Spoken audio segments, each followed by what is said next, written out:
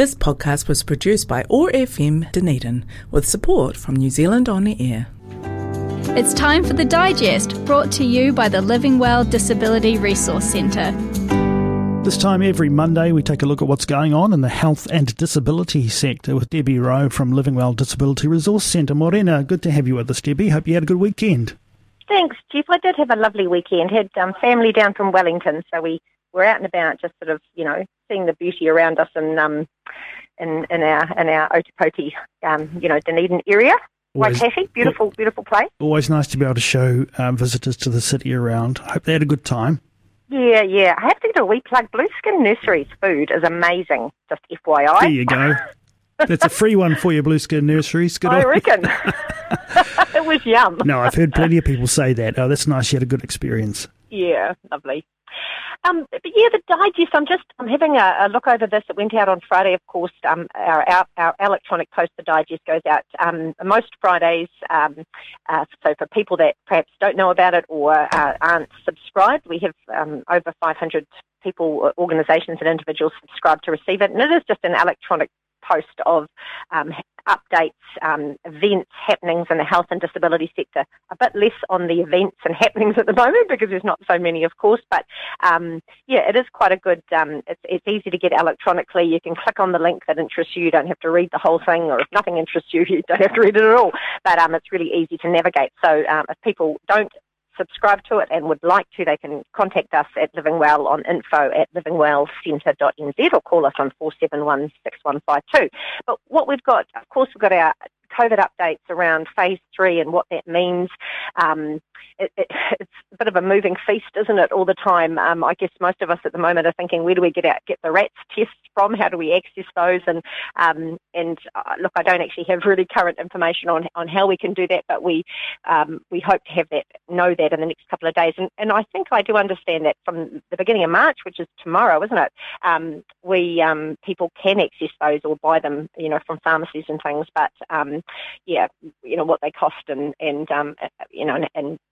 that availability, I don't know if they'll be there tomorrow first thing, but we do know that you can, if you've got symptoms, if you're feeling unwell, you can, rock up to the testing station, and most people are being handed the RATS tests at the moment to be able to take those and know straight away, which is a really good feeling, isn't it, with so many. So, we continue to do that, and we continue to, scan. I've heard some people talk about, is there any point in scanning anymore? And I think most people are still desiring to do that.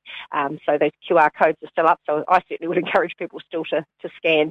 So there's some good information in the digest around what we need to do in phase 3 around our isolation and quarantine. That it's obviously, if you are unwell or a household member is unwell, you need to isolate for 10 days if you get a positive result, and then household contacts, if they have somebody in their household that is positive, they also need to isolate for 10 days and test at day 3 and day 10 of the case's isolation, or if you're symptomatic, of course. And then you can head back to whatever you normally do. So there's a lot of good, useful links on there. I won't go through them all because there's tons. There's some good links on Southern COVID service-related contact details. So particularly if you're working in the health and disability sector, there's some good links there around the Well South Clinical Coordinator, emails, etc., testing, clinical line for patients in COVID care in the community, Ministry of Social Development, Welfare, there's some good links there as well, Māori and Pacifica engagement through the DHB, so that's all good. So, we know that basically your overall well-being is what's really important while self-isolating at home if you have COVID-19, and so there's a good link there too around, just some tips on, moving and eating well and sleeping well and, doing things that are calming activities, keep to your routines and find ways to keep connected. So there's some good links there and information.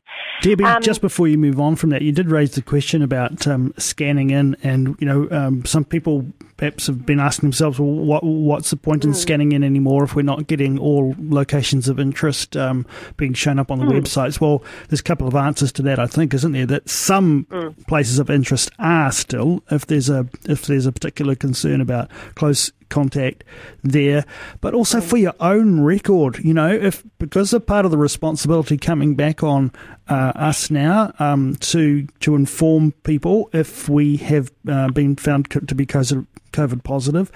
That's a really good memory jogger. Oh, that's right. I had afternoon tea with Auntie Beth at the cafe the other day. Gosh, I might have been infectious during then. So just, it's that kind of thing. There's all sorts of good reasons to keep good records around your movements at the moment. So that's just that's just one view of it, but I think certainly now is probably not the time to start dropping your guard as far as all that stuff's concerned.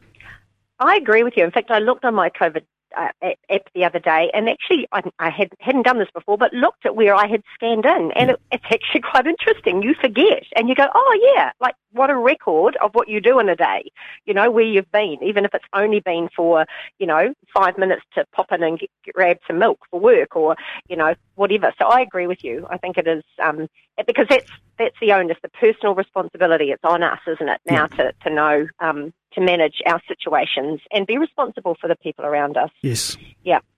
So just another wee update from the Otago Regional Council around total mobility. Now, that's the half-price taxi fare for people that qualify for that. So that's a card that people have once you've had that assessment and you qualify for total mobility and to get half-price taxi fares. There's just a couple of wee notes that under the alert, the government requirements have changed, and that we ask that people take note of the following, that you do not need to show a vaccine pass to use total mobility. So when you get into the taxi and you're using your total mobility card, you do not need to show a vaccine pass. Again, encouraging to scan the QR code in your taxi using your COVID Tracer app, or if you don't have this, perhaps write down your travel, noting the time, the destination, and who you travelled with. So if you're, having to go to the shops or whatever it is that you're doing where you're taking your taxi, either scan your QR code or make a note of where you're going and when you go and who you go with. Wear a mask unless you have an exemption, and follow any health and safety guidance requested by the taxi driver. Practice good hygiene again, and stay at home if you're unwell. And that's a hard one. Quite hard to know sometimes too, isn't it? It's like, throat's a little bit sore, my glands are up a wee bit. I've had that going up and down at different times, thinking, is that the beginning of something? And then you just stay home for a bit, and then it might go away, and then you're good to go again. But and as part of your household readiness checklist, consider alternative transport options should total mobility services be disrupted. So having a bit of a backup plan there. So that's just a couple of tips or reminders from the Otago Regional Council around total mobility, the half-price taxi scheme. Now, this is a cool thing.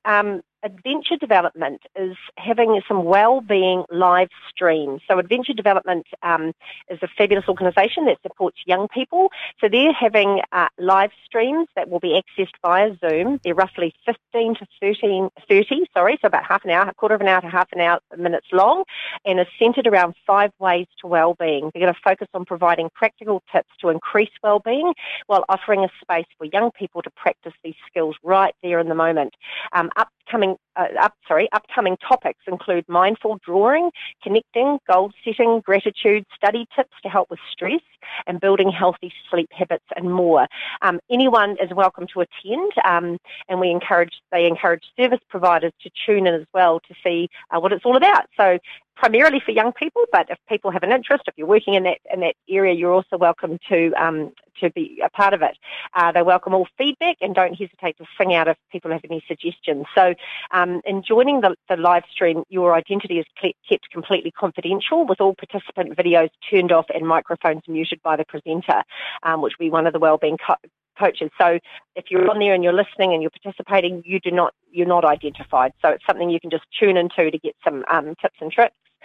So they'll be happening live over Zoom on Mondays and Wednesdays at 4:30 p.m. So this is going to be running through the week. So Mondays and Wednesdays at 4:30 p.m. and Tuesdays and Thursdays at 1 p.m. So it just says here, please note that live stream on Mondays and Tuesdays will be identical, as are the live streams on Wednesdays and Thursdays. So it's to offer some alternative times. So it looks like 2 sort of live streams a week, but offered over 4 days. So I think that's really cool. Again, Mondays and Wednesdays at 4:30 and Tuesdays and Thursdays at 1. Bring a pen and a pencil and a bit of paper if you like. There's a Zoom link there. And again, those topics, confidence, gratitude, stress, goal setting, sleep, journaling, mindful drawing, being active. So learn a new skill, be present in the moment, explore your strengths and connect with wellbeing coaches. So that's a really neat thing, I think, that Adventure Development is offering for young people to help, during a pretty anxious time, really. Just quickly, got a couple of other things here. Parent to Parent have got two notices here. One of them is support parent training. So you might have a disabled child or a family member with a disability. Are you a good listener? Do you want to help other parents new to the world of disability? So when parents or caregivers first learn that their child has a disability or a health impairment, it can feel, obviously like the world's turned upside down, and it's not an easy journey. Being able to talk to someone who has been there, has walked a few miles a bit further down the road can really be a huge help. So Parent to Parent have an incredible team of volunteer parents and caregivers who provide support to families and whānau across New Zealand. So if you'd like to be a part of that, if you've been journeying this for a while and you have some life skills and some experience and you'd like to pass that on to some other families, they're looking for some new parent volunteers or support parent, they offer support parent training. So they'd love to see you at their next support parent training, which is happening on the... it happened this last weekend, so that's not very helpful, is it? The 26th and the 27th of February. But I think, regardless of that, if you have an interest in that, you can contact Cheryl Davies at Parent to Parent we've got her email here, otago@parent, 2, and then the word parent.org.nz, or you can call her if you're interested in being a part of that. The other really cool thing that they have is SIB support, or a SIB shop, which is sibling support. So you can jump on Zoom and join their SIB shop for Kiwi kids and teens who have a disabled brother or sister and connect with other kids who just get it. So in the comfort of your own home, siblings will have the chance to come together over a couple of sessions to talk about what it's like having a disabled sibling and with others who know where they're coming from. They'll also get a chance to discuss practical tips and strategies to help them thrive in their own unique family and whānau environment. Play some games for a dose of fun and laughter. So this is for young people between the age of 8 or 18 who have a disabled sibling or a sibling with a health impairment. They've got a bunch of Zooms that this is happening over. The event's free. There's no cost to this. The funding comes from Care Matters, and your family must be eligible for disability support services to attend this workshop. So again, you can contact Cheryl Davies about that to learn a bit more. So we've got the contact details.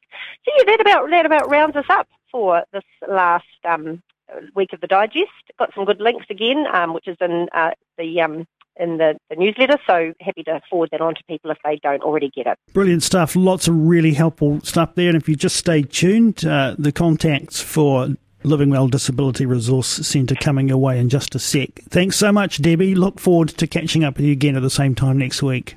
Thanks, Deb. Living Well Disability Resource Centre offers free information and advice, connecting you to services and supports. Our friendly trained staff can also assess your eligibility for the Total Mobility Scheme for subsidised taxi travel. We also have a wide range of equipment and assistive products that support independent living for sale and hire. Visit Living Well Disability Resource Centre on the ground floor of Burns House, on the corner of George and Bath Streets, 9 till 4:30 weekdays, or give us a call on 471 6152. This podcast was produced by OAR FM Dunedin with support from New Zealand On the Air.